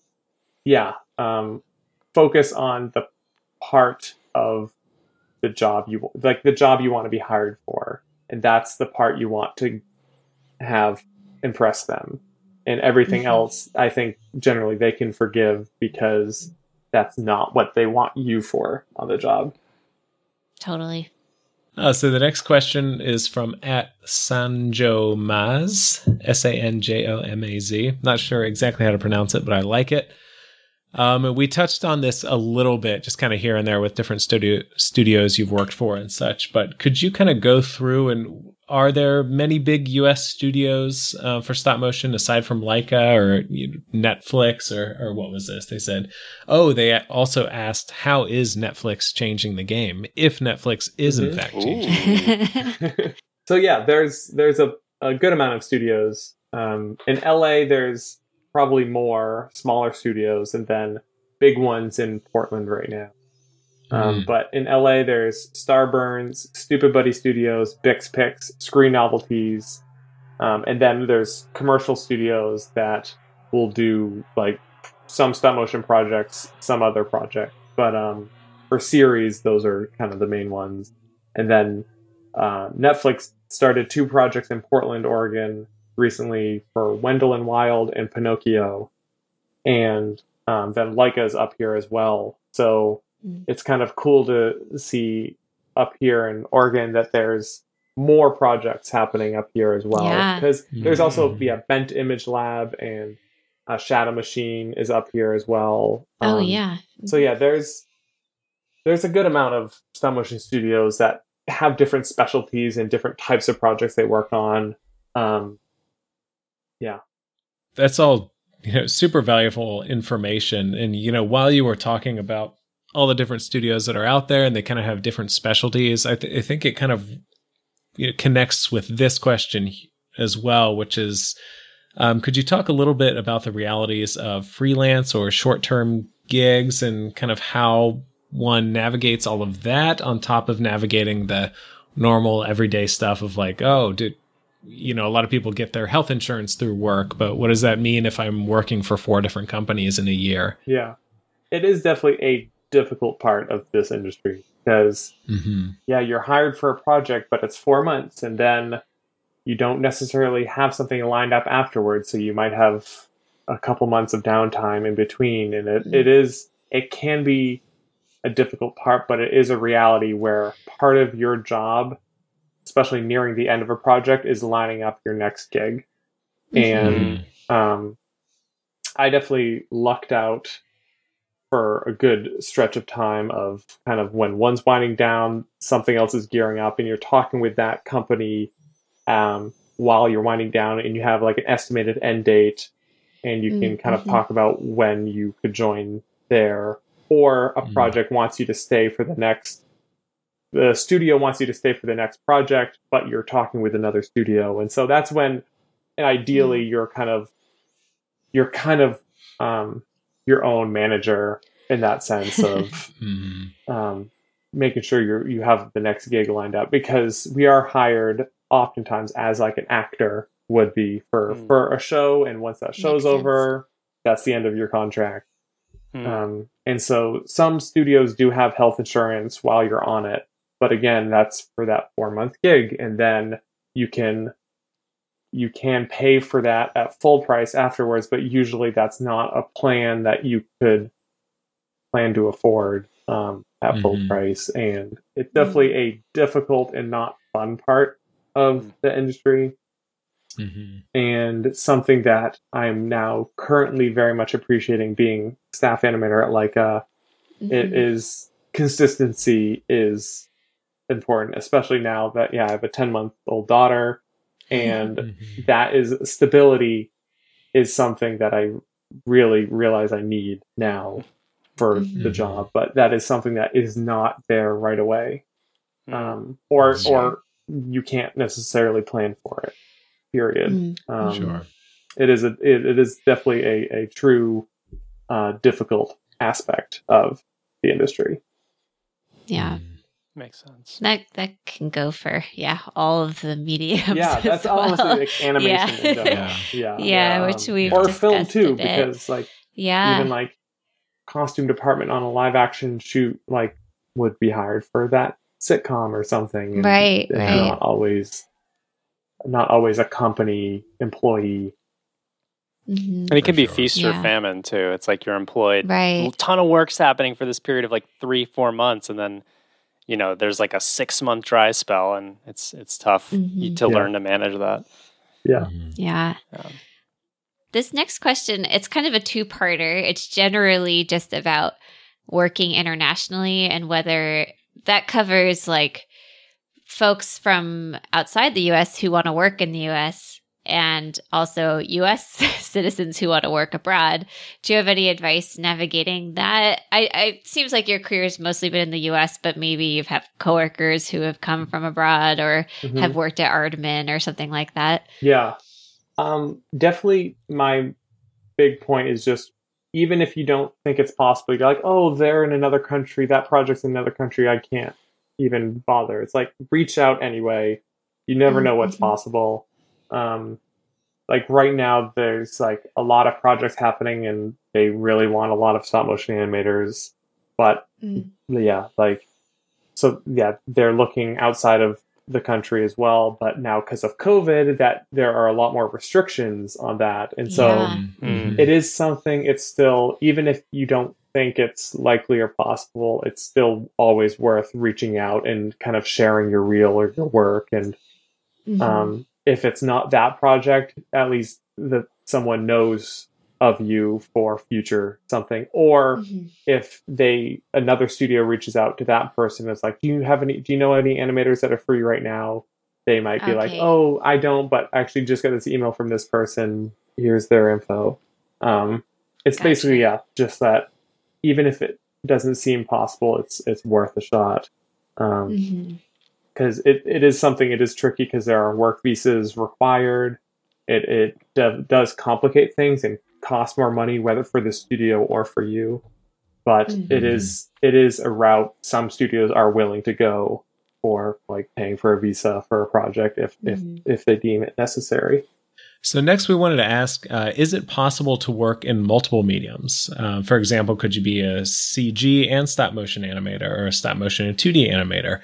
And kind of bounce back and forth, like take a 3-month gig as a 2D animator and then 4 months as stop motion, etc. Yeah, it is, and I think it's a smart way to keep yourself employed as well. Some stop motion animators do VFX animation as well. Like I know some people at Tumbleleaf actually even like started in VFX and then learned stop motion and then became good at that, and then they can kind of flip back and forth because they're usually not overlapping each other too much, those parts of the pipeline.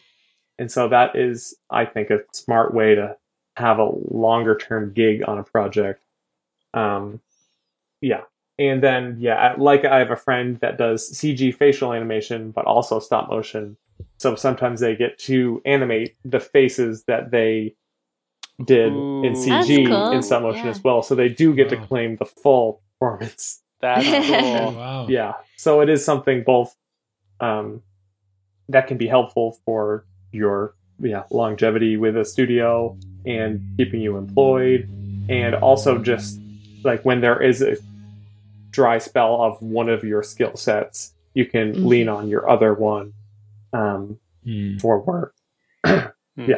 Another point of that is, I'd say there's different styles. Even like I'm just a stop motion animator, but the style for a TV show is so different from a feature that it is almost it is a different job. It's a different skill set that they're looking for, and that's something that I found very important early on for me to do, is like learn both and be able to kind of switch gears in my head to know that there's different goals for a TV show versus a feature, and being able to learn the skill set for both of those allowed me to bounce back and forth. Because it wasn't something where it's like, oh, now I was on Paranorman and now I only work on features, because that's not how it works. And the ability to bounce back and forth allowed me to stay employed for a long period of time. I think part of that is because stop motion is a smaller sect of animation. And so it's kind of like by necessity, you need to be able to do both and be willing to swap between them, because there's not always enough work in features to just only do features. I'd say the closest comparison is some commercials have like the animation quality of closer to a feature, but some commercials are more TV based and just quick and dirty. And so having that, being able to do that spectrum will definitely help you and make you more valuable.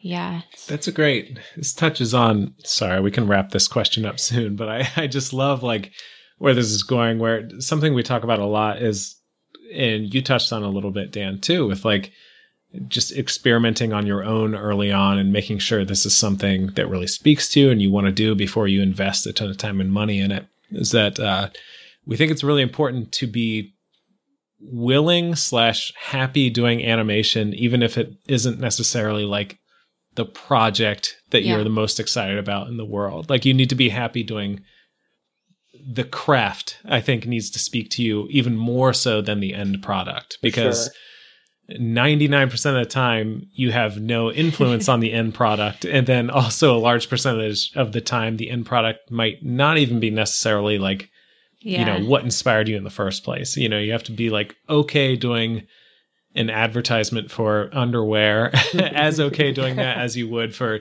you know, animating on Kubo and the Two Strings or something. Yeah.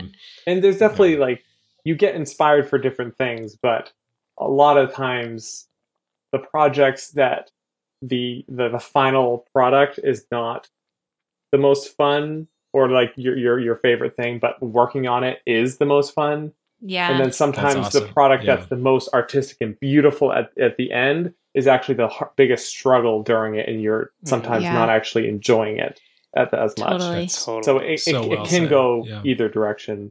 But at the same time, like, sometimes there is that fuel when you think like, oh, this will be on a theater screen, and that can kind of like get you going. But it's not always like a perfect case like that. Get that. I have one last question to squeeze in, which is, I wanted to ask about mentorship and like, how was it learning on the job, and did you have any important mentors and like, just, that's one aspect of breaking into the industry, which has been huge for all of us, I think. Totally. Yeah. 3 people come to mind right away. And that's while in school at SCAD, Hal Miles was the stop motion professor while I was there. And he used to do animatronics and stop motion from back in the day. He worked on like Terminator 2 and a lot of cool stuff. Nice. But yeah, he was super helpful for me I was learning like puppet fabrication and mold making and set building and a lot of skills on how to make a more proper short film and all different skill sets within stop motion. And so that was something that helped me a lot my junior and senior year in college.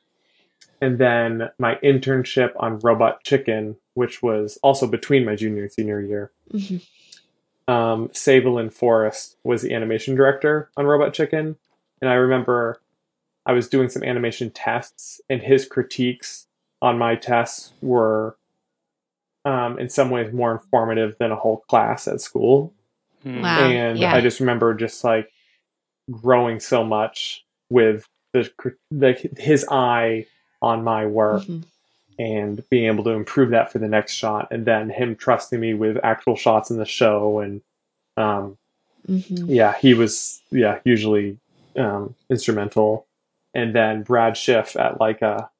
And so all these were like within a few years apart, but it was these points where it's like, if you look at a graph of like your skill set, it's just like the sharp like upward ticks of like, oh, you're learning a ton under Hal Miles and learning a ton under Sable and then learning a ton under Brad Schiff. And they were definitely 3 instrumental mentors growing up in this industry. That's awesome. All right, so our next question's a little heavy, but I think it's still interesting. We wanted to ask you, what's your least favorite part of your job? I'd say stress.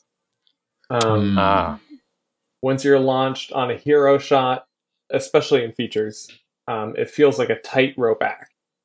Leica ideally wants perfection. And that can be very scary. No big deal. What's the bar? That's not what they're expecting every time, but that's their goal. And sometimes I have dreams where if my wife or I move or shifts in bed while sleeping, my brain wakes up just enough to track if it's going the right direction. Wow. Or the shot on my head. Or that it's easing in or out the right way. And that's when I'm like deep in a really intense shot. So it's not all the time. I luckily haven't had that for a while, but it was definitely something where when it comes home with you, the stress comes home with you. That's where it's probably my least favorite, because I've grown to really appreciate the work-life balance. And that's something that I didn't necessarily have in the beginning of my career. Like now I would say like being able to leave work and leave the your mental stress or your brain power that's working on that shot, leave it at work and go home and live your social life. And I just think, that's something that it's a good goal to have, but it's not always feasible. And but it can go the same way the other direction too, where it's like your personal life is a stressor while you're at work. It can go both directions, but I'd say that's probably the most difficult part of the job is that stress can really take over your brain and even your sleeping brain. That's right. Do you do anything to like alleviate that? Like, or do you have any things that you go to, like, I don't know, meditation, exercise? I've just started with like the Headspace app, like doing some meditation. Jury's still out if it's really helpful or not, but it's not negative. So it's at least net neutral, if not positive. So but that's not something I tried at the time, like when I was having that stress. So, gotcha. I don't have a good tip for that, but it's really like looking at the whole picture of your life and what your goals are, and it's easy. I shouldn't say it's easy, but like oftentimes I found myself throwing all of me into the work or the animation, or like the senior film and things like that, but that's not a sustainable way to live, basically. You can do that for short spurts, but it's not. It's not something you can do forever in a healthy way.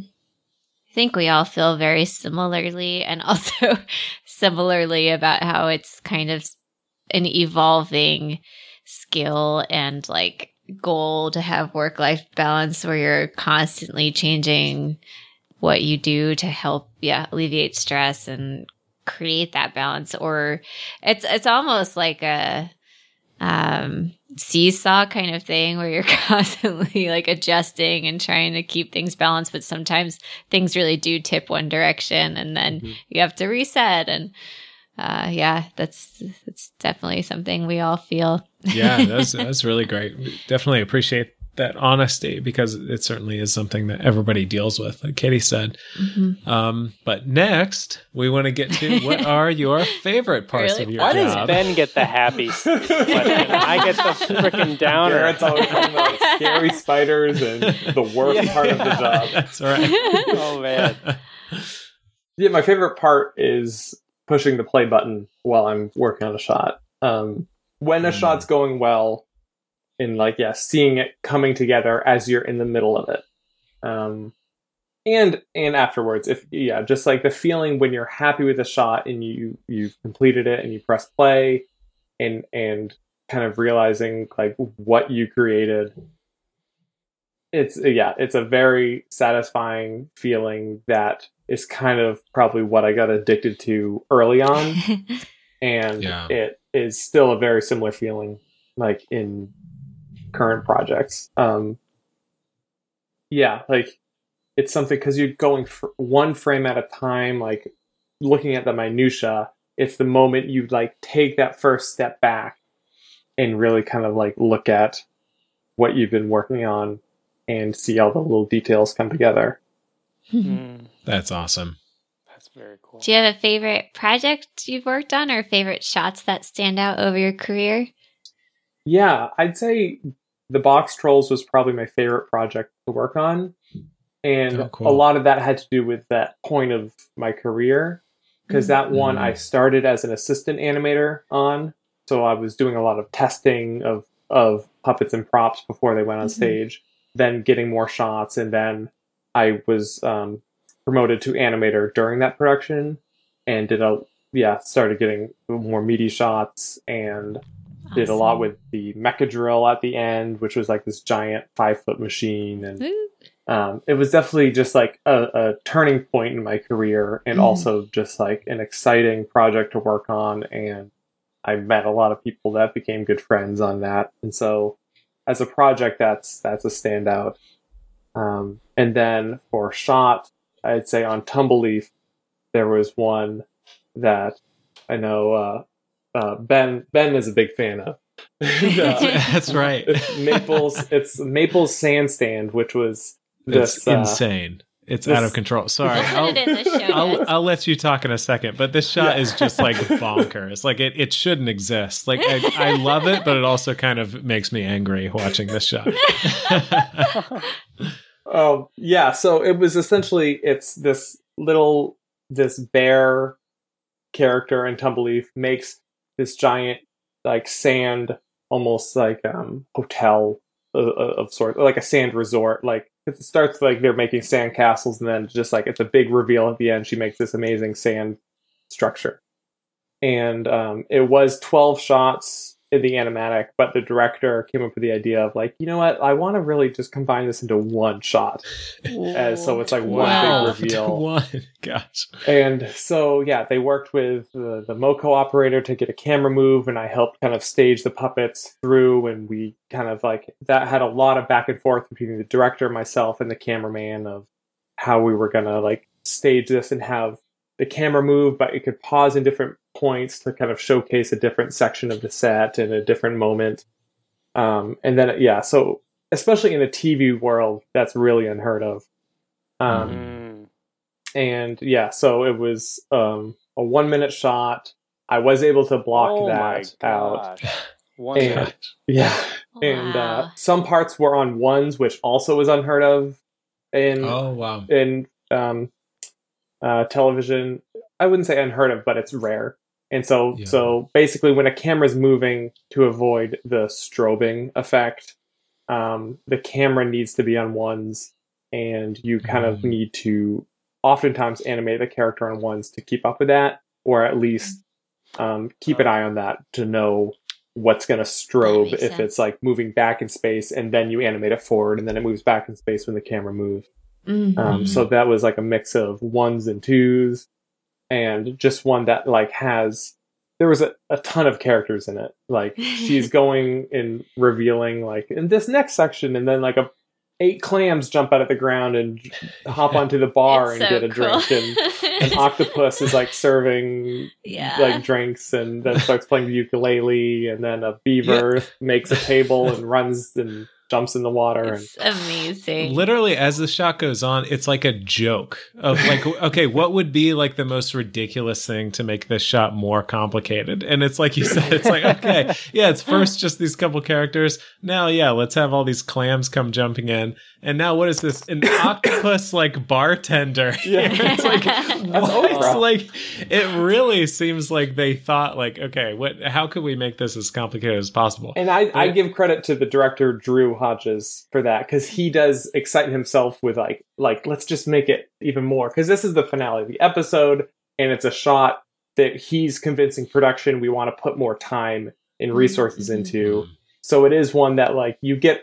It's not that average 8 seconds a day shot that they budget. This is a special case, and so it made it even more special to animate on that one.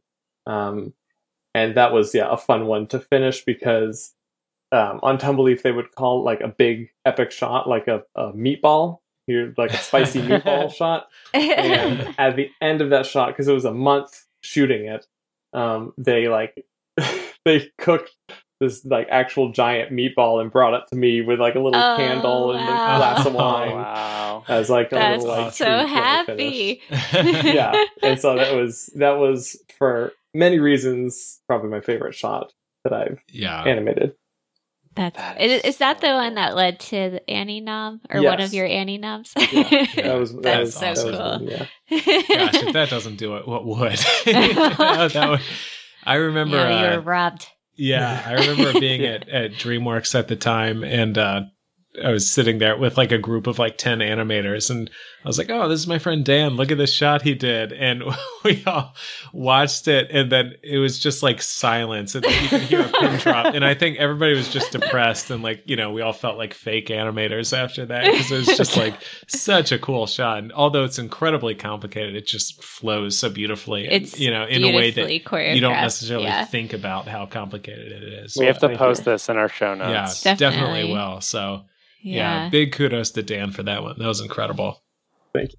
All right, so this next section is inside the animator studio, and we're gonna do a lightning round. We haven't done this section in a while because we haven't had time, but we're excited. So this is a section where we basically kind of ask you a question. It'll be just like a fun question. I won't give you a preview because it'll be more surprising that way. But yeah, so here we go. So Dan, what is your favorite drink? That would be a Blue Hawaiian. Oh, Blue which Hawaiian. is not to be confused with the Blue Hawaii. The Blue Hawaiian is rum, blue curacao, I probably pronounced that wrong, liquor, pineapple juice, and cream of coconut. Yum. Oh, sounds delish. Yeah, it's something that it just looks like a fun drink, and it is. But I got it in Hawaii last year.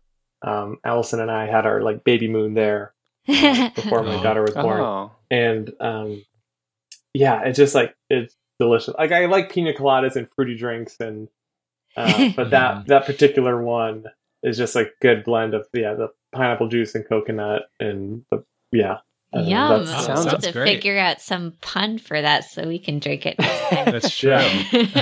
Wait, so what is if I ask for that and somebody accidentally gives me a Blue Hawaii, how will I know? What's the difference? Do you know? The Blue Hawaiian is more opaque because of the cream of coconut. It makes it there's like a milkiness to it. Oh. As opposed nice. to the Blue Hawaii, I think it uses like sweet and sour mix. Okay. And so it's more clear. Good to And know. so I haven't actually had a Blue Hawaii, but the Blue Hawaiian, like the cream of coconut, is a part of it that I like a lot. Nice. That's good. Those rum-based cocktails are dangerous. They're so delicious, but they're dangerous. Yeah, they're fun. for sure. So, Dan, can you name a particular movie, shot, character, or artist that inspires you the most? I know that's a tough one. Yeah, I guess I'd say it's kind of a cheat, but while in production, specific shots coming in by some of my coworkers are often what inspires me the most. Mm-hmm. It's something where it's like while you're in production, like that is what you're focusing on, like trying to nail these shots, and then when you see one come in for approval, that just like blows you away. And it's like it's something because it's also inspiring because it is the same. That shot has some of the same goals you have. So That's great.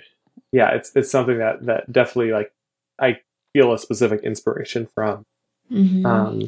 And I'd say so like cool. artists before that, like once I was starting to animate, Wallace and Gromit was super inspirational when I was getting started. And like just their style of like the way they do the brows and stuff, and that like I noticed like pulling directly from for my early shorts. And yeah, it's just like that's something that I didn't know too much about before I started animating, but it was one that like quickly inspired me right when I was starting. I love that. And I think that's very relatable to all of us like working on a movie. It's so fun to see what other animators do. Kind of steal from them. Yeah, for sure. That's a great answer. So what is the best piece of advice you've ever received? This is a very high bar for a question. Yeah, and I'm going to disappoint you with my answer. That's okay. Just with the animation, ease in and ease out. I'm only half that's a good joking one. because like it is something that it's such a simple early test, but it can really kill a shot if it just like looks like a character's moving and freezes. It can look like a mistake and take the audience out of it. So it is generally my point being the basics are something that are a part of every shot you will ever do. Mm-hmm. And so it's kind of just like pushing that point again of don't try to rush past them and or dismiss them, because that the way you just do that point A to point B with an ease in and ease out is exactly what you're doing with that arm when you make that gesture, or the head when you like bounce back and forth, or it's something that is a foundation element of everything you'll do moving forward. So Dan, last question. Is there anything you wish you knew as a student or young professional that you now know? I guess, for this, I would answer before going to like a private school to learn animation. This is more than just stop motion, just creative arts in general. It's just be aware. I know you've done a whole episode of it, but like be aware of the cost.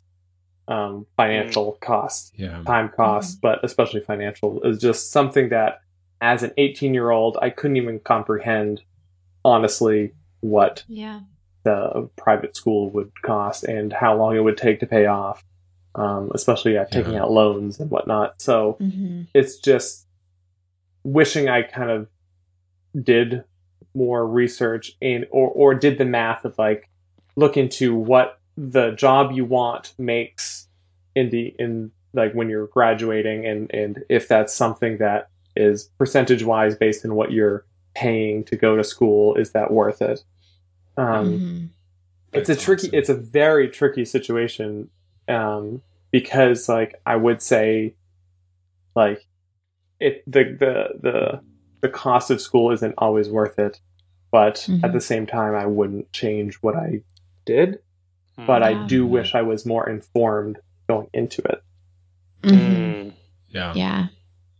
That's a really good answer. Yeah. We have mentioned that, and I feel like that's so true. It really cannot be stressed enough, though, because I like what you said, though, too, about like being an 18-year-old.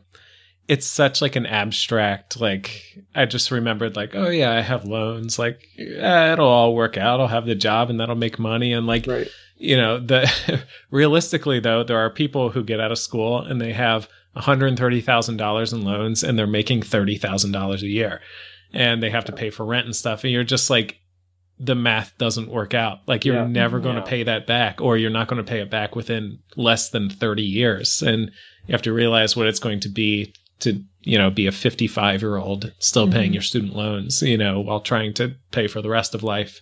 Yeah. To put it it's as hard enough without possible. The loans. It's hard enough.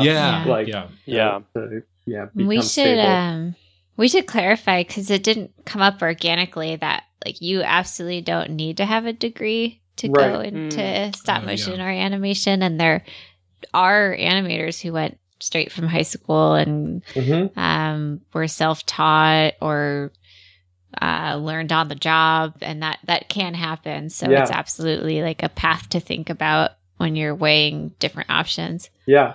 And I remember considering that at the time, as well as like, oh, I could after high school, take a year off and just practice on my own and try to get an internship. And honestly, I do believe that could have kind of become the start of my career. But I definitely still wanted, like, that point in my life, I wanted to go to college. Right. Yeah. And like us, you met your spouse there. Exactly. That's right. Go to Savannah to meet your love. Yes, exactly. Maybe that's the tip jar right there. Feeling lonely? Go to, you know. Tip jar. I love that. I love our sound effects for things. We're very high budget for that. Yeah. So, Dan, we would love a practical tip from you if you have one. Yeah.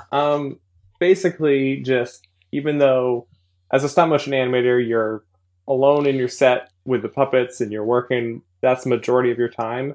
But no matter what, you are still making a project and collaborating with other people. And your job does interact with all the departments. And the main thing is just learn to work well with others and be respectful and learn to communicate well and take direction. And it's basically, it's even if it feels like it's just you and a puppet, there's so much more to it. And it is a people industry and a people job, and you're all working together. And that is something that others will remember if you are difficult to work with on future positions. And it is something, one, to make everything go better on the project you're on, but it is also important for you moving forward in your career to make sure that you work well with a team. That's awesome. great. Very well That's a great said. one. Yeah. It's not just you and those hot puppets, you No, know. That's awesome. What's the hottest puppet you've ever worked with? Dang it. We need to redo these things. Top 5 hottest puppets. Both the sisters in Kubo. Yeah. Oh, wow. Yeah. Oh, my gosh. So before we wrap things up here, we wanted to give Dan a quick opportunity to plug anything he would like, or maybe let us know how people can find him on social media and see what he's up to. Yeah. I'm probably most active on Instagram under @MacMation. And also, MacMation.com was my site. So, like, generally, I just use MacNation for Twitter and everything. Awesome. But, I'd say Instagram is where I post the most and am the most active. Awesome. Nice. So for anyone, we'll obviously link to that, but it's @MACKMATION, right? It's very clever. It's like the start of my last name. It is very animation. clever. If you find yourself chuckling when you type it in, it's correct. You're on the right path. Yeah. Well, on the social media note, as we wrap this episode, you can also find the Animation Happy Hour on Instagram. That's where we are most active. And I remember last time I couldn't even remember our handle, but it is @Animation Happy Hour. That is our handle. So follow us there. We have a newsletter actually that we mail out monthly with fun animation links and our current episode release as well as upcoming episode release announcements. And then you can follow us on our website, animationhappyhour.com. It always feels a little weird to end with this, but if anyone is so inclined, you can donate to the podcast and help support us. It does cost money to host our podcast. They're paying me so much. Dan doesn't Yes. come cheap. Recruit Yeah. guests like Dan. It was 4-time Annie nominated Dan. I mean, that commands a certain price. So yes, you can find our tip jar on our website and donate there. All right, so that about wraps up the episode. This has been Garrett. Katie. Ben. And Dan, thanks for listening. And